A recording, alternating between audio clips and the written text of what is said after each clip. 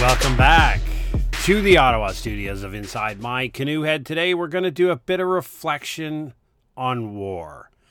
This is honor about the 1-year anniversary of the Ukraine conflict, of the Russian invasion of the Ukrainian mainland. And I thought I would take some time to reflect on humanity, why you don't want war and why we're in this position, and then a little few words about what that should mean for your individual preparedness. So, big topic, important topic. Grab yourself a beverage. Let's get at her.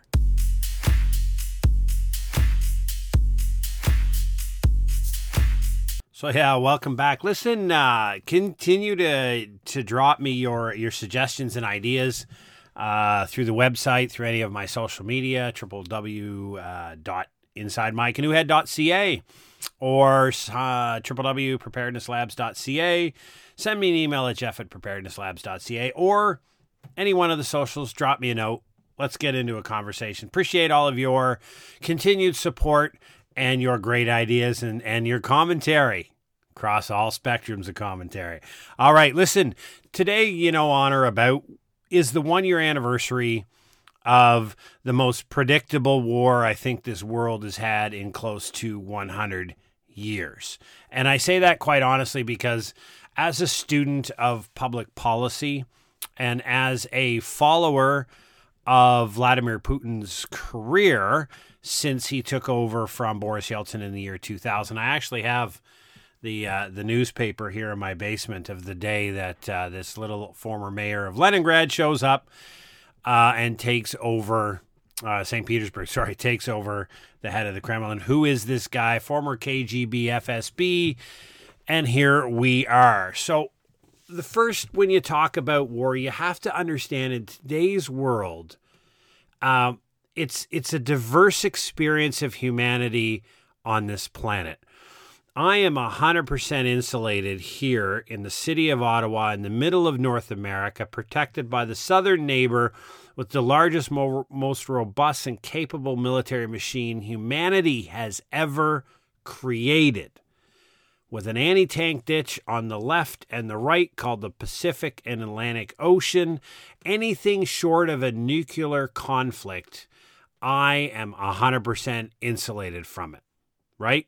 So my experience as a normal Joe Q or Jane Q public within the North American context, except for Mexico, we have no experience or exposure to a threat of invasion, assault, rockets, shelling, or anything like that.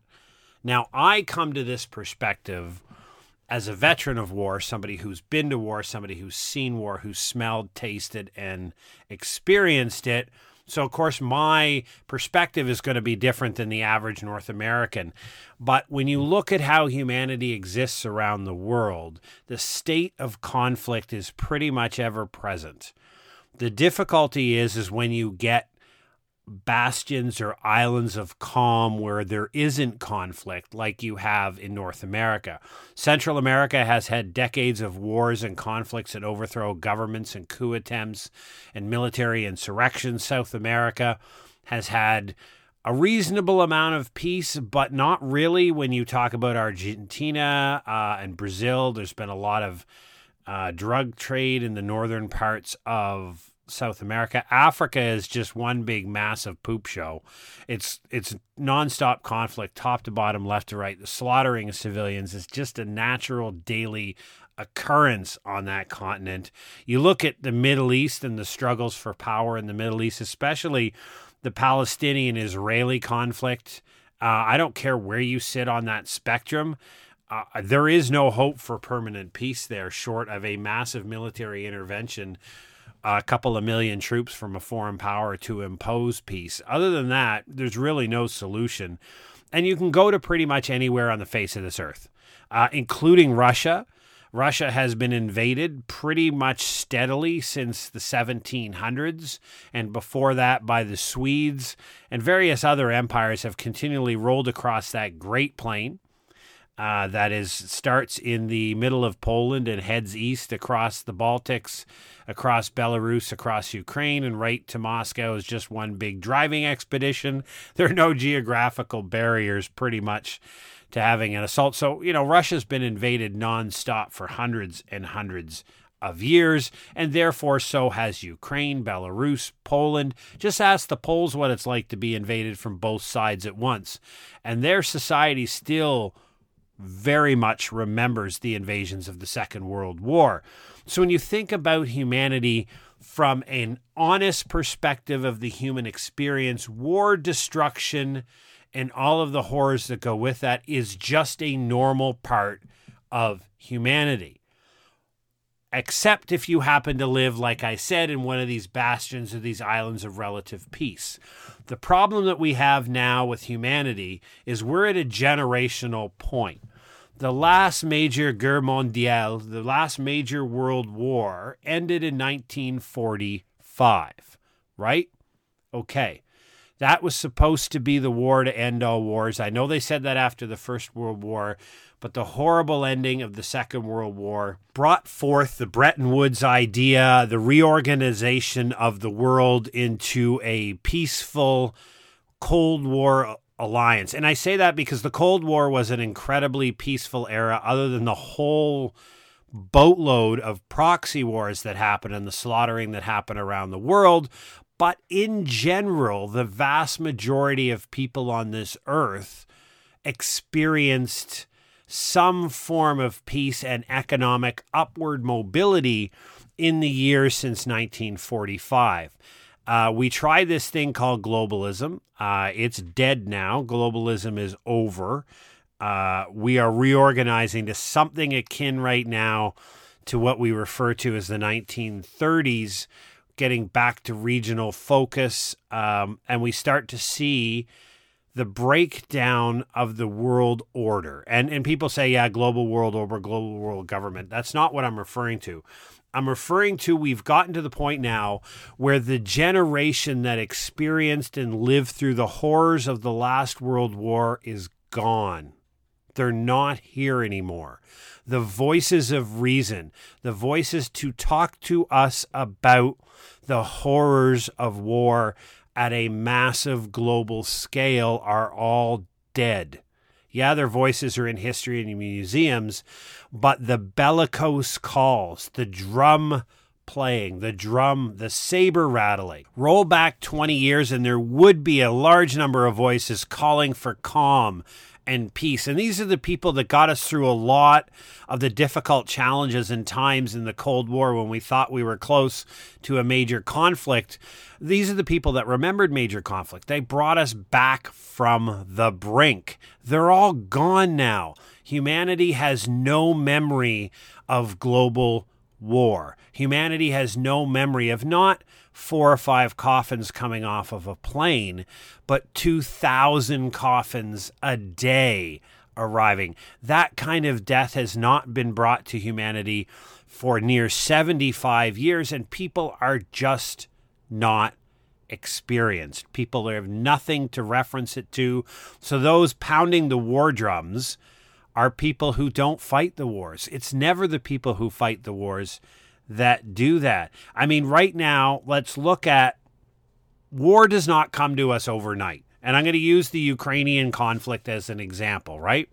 We don't drive around a corner and find ourselves in a couple of minutes or a matter of days in a massive global conflict.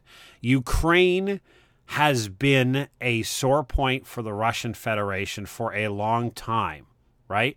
So if you roll back a very, very quick history of NATO's expansion and Russia's desire, etc. So when the Soviet Union collapsed, right, all of the former Soviet republics at one point or another overthrew their dictators and became independent nations, right? And so the general agreement that happened between Gorbachev and Reagan and some of the immediate predecessors from there were simply around the idea that NATO was what it was, Russia is what it is, and there's going to be this big buffer of a whole bunch of independent countries that aren't really going to lean one way or another. They're just finding their way, and everybody's kind of happy with that, right? So if you look at the map of Europe, Eastern Europe becomes this big buffer area. And of course, there'll be fights for control and government leaning left or right. But really what you have is a large buffer zone of neutral countries between the two. This all changed in 2004 expansion of NATO, when a number of the southern countries, but mainly the Baltic countries, joined NATO. And all of a sudden, NATO was on the border of Russia, like right on the border of Russia. And if you know geography, that's the exact route that Russia's been invaded many, many times since the 1700s. There's no natural barrier. There's no major riverways. There are no major massive swampy areas. There's no major mountain ranges. It's just a straight shot drive from the Baltics to Moscow, and you can have it done in a handful of hours at highway speed, right? And why is that concerning? Well, look at the U.S. Monroe Doctrine. If you understand the U.S. Monroe Doctrine, it's around the 1930s when the U.S. kind of said, you know what? We will not tolerate anybody whatsoever forming a foreign military base in the Western Hemisphere. South America, Central America, and obviously North America are out of bounds for a foreign military base. The U.S. will not allow it. They'll crush it as soon as they find it. That's their Monroe Doctrine wrapped up in a couple of sentences, right? So you see the Cuban Missile Crisis. The end result was Russia was not going to have a military base on Cuba. World War III would have happened. Absolutely, without question, the Americans would have invaded Cuba to prevent a foreign military base on Cuba, right? But apparently it's okay if NATO puts a base right on the border of Russia, right? So you have the American Monroe Doctrine, not in my backyard, we'll go to war if you do that. But then when NATO does it, don't worry, we're a peaceful alliance. We were just defensive. So I don't care where you sit on that, but in 2004, the Russian conversation, their experience and where they sat changed. And then take it to the 2014 coup in Ukraine when you saw a Western-leaning power, and every country has the right to determine this. But now you see a Ukraine that's starting to go westward, is talking about joining the European Union, is musing about joining NATO. And now you have a situation where immediately Russia reacts and takes Crimea and starts the insurgency in the Donetsk region, right? Because they need to destabilize the government, because Russia can't go to sleep safely with a Western-leaning or a NATO-leaning government in Kyiv. It can't. It can't go to sleep that way. It's got NATO on its northern border. The only hope right now is it has a Belarus hanging around. It can't. It has 400 to 500 years of ground invasions across those routes. And every time you listen to NATO and they say they're a defensive alignment, defensive alliance only, I've got a swath of territory to sell you on that one. I'm not defending what Russia did. In no way, shape, or form is an invasion of a foreign country justified. But get your freaking head out of the sand. This conflict was driving at us for the last 17 years, and nobody was paying attention, and nobody was listening, and nobody seemed to want to do anything to stop this conflict from happening. And now what do we have? Now let's get into the real world. You don't want war. You don't want war. I'm telling you from somebody who's experienced it and somebody who's spent time, well over a year in a war zone, you don't want those experiences, whether you're the individual slinging rounds down range or, far worse, you're the civilian population in the middle of it. And if we look at today, no one's calling for peace. Look at your headlines. It's a year out of this war. Who is calling for peace? Where are, as Her Majesty the Queen said, God rest her soul, where are the statesmen? Where are the statesmen? Where's the shuttle diplomacy between capitals? Who's standing up and taking the lead at bringing peace to all human conflicts are settled on a compromise. I don't get what I want. You don't get what you want, but we compromise to somewhere in the middle. Nobody's calling for peace. All that we have is the West is now saying they're all in on Ukraine.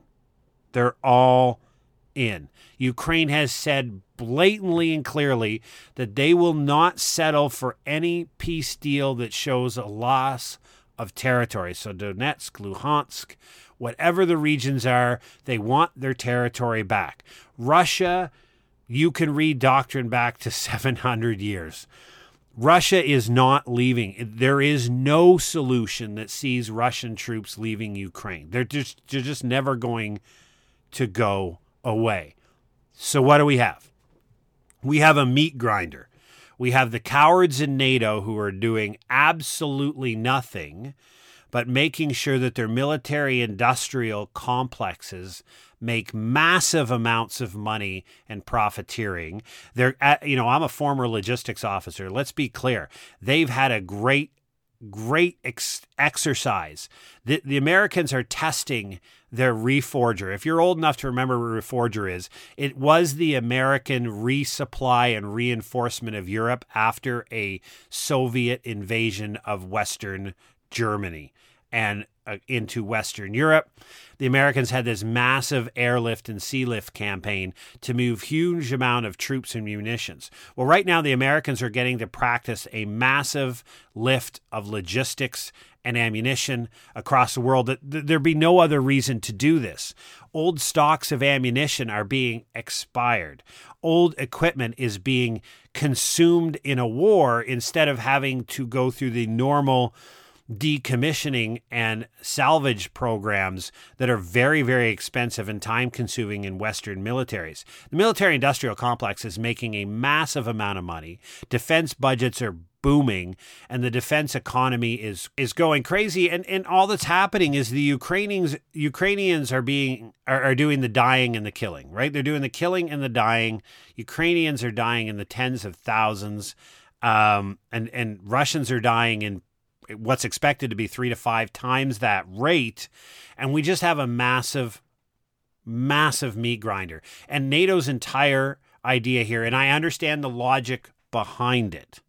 NATO's idea is if they can consume and grind down the entire Russian expeditionary capability of the military in Ukraine, then they won't have an opportunity to expand the conflict beyond Ukraine, right? So NATO gets to kill all the Russians without having to die. They just get the Ukrainians to do the dying for them, and they get rich as heck. And I spent enough time around KBR and Fluor and other American companies to know there's a lot of backroom deals going on right now about the massive hundreds of billions of dollars of contracts that will be made available to American companies to come in and quote unquote rebuild Ukraine when the conflict is over. And if you think this will be done quick, like I said, I've understood the logic of Putin, and I've understood the logic of NATO. And I've understood the logic of Ukraine. And in the middle of all of this, if you read Vladimir Putin, if you read a lot of his speeches and stuff going back on he has stated a view that says roughly about 15% of males in a generation are a suitable loss for Russia to get what has always been hers. So the loose translation of that is that Vladimir Putin, in his mind, thinks that about 2.2 million casualties is the acceptable level to be victorious in Ukraine. He's probably lost about 10% of that now. So if you think the war is near over and Russia's at a might, they've probably lost about 10% of the amount of people they're willing to kill to win. Is the West willing to lose 2 million people in a conflict? And if Ukraine only loses a quarter of what the Russians lose, then we're talking we have to kill about 500,000 Ukrainians to get this done. Russia's history has always been the first year in conflict of any war that Russia's been in has been an absolute poop show. You go back 700 years, and the first year sucks, right? So what you've seen right now is a standard Russian playbook, and they'll get it right and start coming back with the standard Russian. I'm just going to throw so many people at it. It doesn't matter what technology and the amount of guns and munition or tanks you have. I will simply overwhelm you with the amount of people I am willing to kill to win. The West just doesn't comprehend the Russian military strategy. It's not that they're good. It's not that they're correct. It's not that they're righteous. It's that they're willing to kill 2 million people in this conflict, and they've only killed 200,000. Even if you go with the most outlandish estimates, none of them are over 200,000. And so they're at the 10% level. So what does this mean for you? What does this mean for you, an individual preparedness? It means a lot when you think about preparedness being made up of your own physical, mental, financial health, and your animalistic requirements. It thinks about framing this conflict in the sense that this is a conflict that exists on the other side of the world, likely far away from you. Formulate your opinions based upon evidence. Seek out the evidence, not just what you hear in the media, but seek out evidence and make your thoughts known. But remember that in your own little world, we have the stoic dichotomy of control. There are things I can control, and there are things I can't control. And what I need to do is focus on the things I can't control. I can't control the conflict in Ukraine. It's horrible. I have many friends of Ukrainian descent, and I feel for them. I have experience. I know what this feels like. I know what the residents are going through, and I know what the soldiers are going through. You feel it in your bones. Once you've been to war, you never come back. The point is that in your own preparedness journey, you have to use this as an example of how you need to pay attention to the world around you. And it's like real estate. Location, location, location. If you live in Poland, war is likely coming to you. If you live in the Baltics, war is likely coming to you. Now, it may be cyber war. It may be an insurgency. It's likely only going to be those two, because if Russia does try to invade a NATO country, Russia loses 30-1 against NATO's power, and we go nuclear. So Russia will destabilize the Baltic states. They will destabilize Poland. They'll use the standard tactics they've used for dozens of years, decades, and they will get in. It's the same way that the Chinese are destabilizing the American youth through TikTok. I use TikTok. I post on TikTok, but TikTok was designed just to that, to get the American youth and the American population looking at TikToks all day instead of grinding it out, working hard, and building an awesome, incredible, better society. People escape the society they don't like by looking at TikTok. It's a beautiful, wonderful Chinese communist plan. That's in the long game. They're looking at 20 or 30 years of people addicted to TikTok or a platform similar to that, and the ability of America to fight, the ability of America to respond is going to be lessened. So remember, preparedness is all about your location and where you live, right? If you want to live in peace and calm and tranquility, and you're a European, I can't tell you to leave your home country, but Portugal and Spain are pretty nice places to be right now. They're not going to get invaded. Neither is Italy. France is a fantastic place to be. France is the country in Europe that has the best likelihood and the highest degree of success in the 2030s when this decade of change is over and the world emerges to the new organization for the next 70 to 80 years. France is the number one country in Europe that's going to come out on top. France, Argentina, the United States of America, Turkey, India, Iran. These are the countries that are going to be uber successful 2030 plus, based on demographics, energy, humanity, resources, and relationships. And it's all about geography. These are the countries that are going to be uber successful. Figure them out. If you want to be successful, you have to be in a place. And if you're like me in North America, listen, we're good here. Other than nuclear conflict, we're not going to have to experience war. We're not going to have lived through war. We generate more than enough energy and electricity that we need. We generate more than enough food than we could ever consume in North America. We have a big enough, strong enough, and internalized economy where the United States, somewhere between 4 and 6% of their GDP is net exports. So they could have a 4% loss in GDP and never export anything again. Like, the American economy does not need the external world whatsoever, like, full stop, right? It is perfectly independent and can be if it chooses. And as we piggyback on that here in Canada, we don't need the rest of the world. The rest of the world can burn. I mean, from a very insular perspective. So very much of your preparedness journey is focused on your location. Understand it.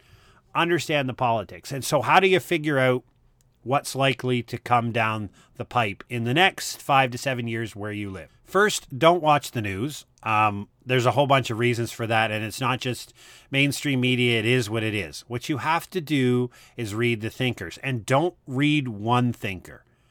Read several. Read Ray Dalio, Yuval Harari, read Peter Zeihan, and many other thinkers, big thinkers. And what you do when you read 5 or 6 deep, big thinkers, what you get is a perspective. You start to see that the world is built upon what happens to you and in your life experience is going to be based upon geography. It's going to be based upon demographics.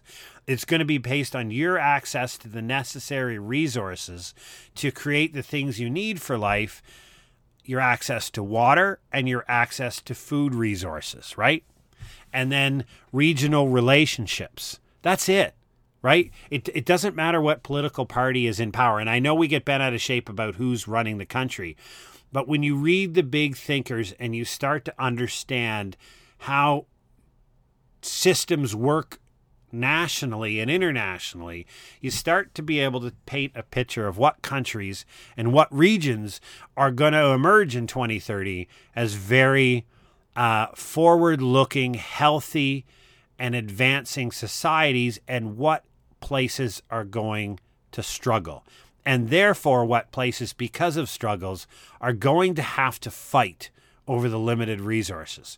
Because I'm sorry, I'd love to live in a world where humanity just gets along and shares everything, but we haven't figured that out since we showed up here. And I'm sorry, but I don't have any confidence that we will. So when we have scarcity and limited resources, what are we going to do? We're going to fight over it.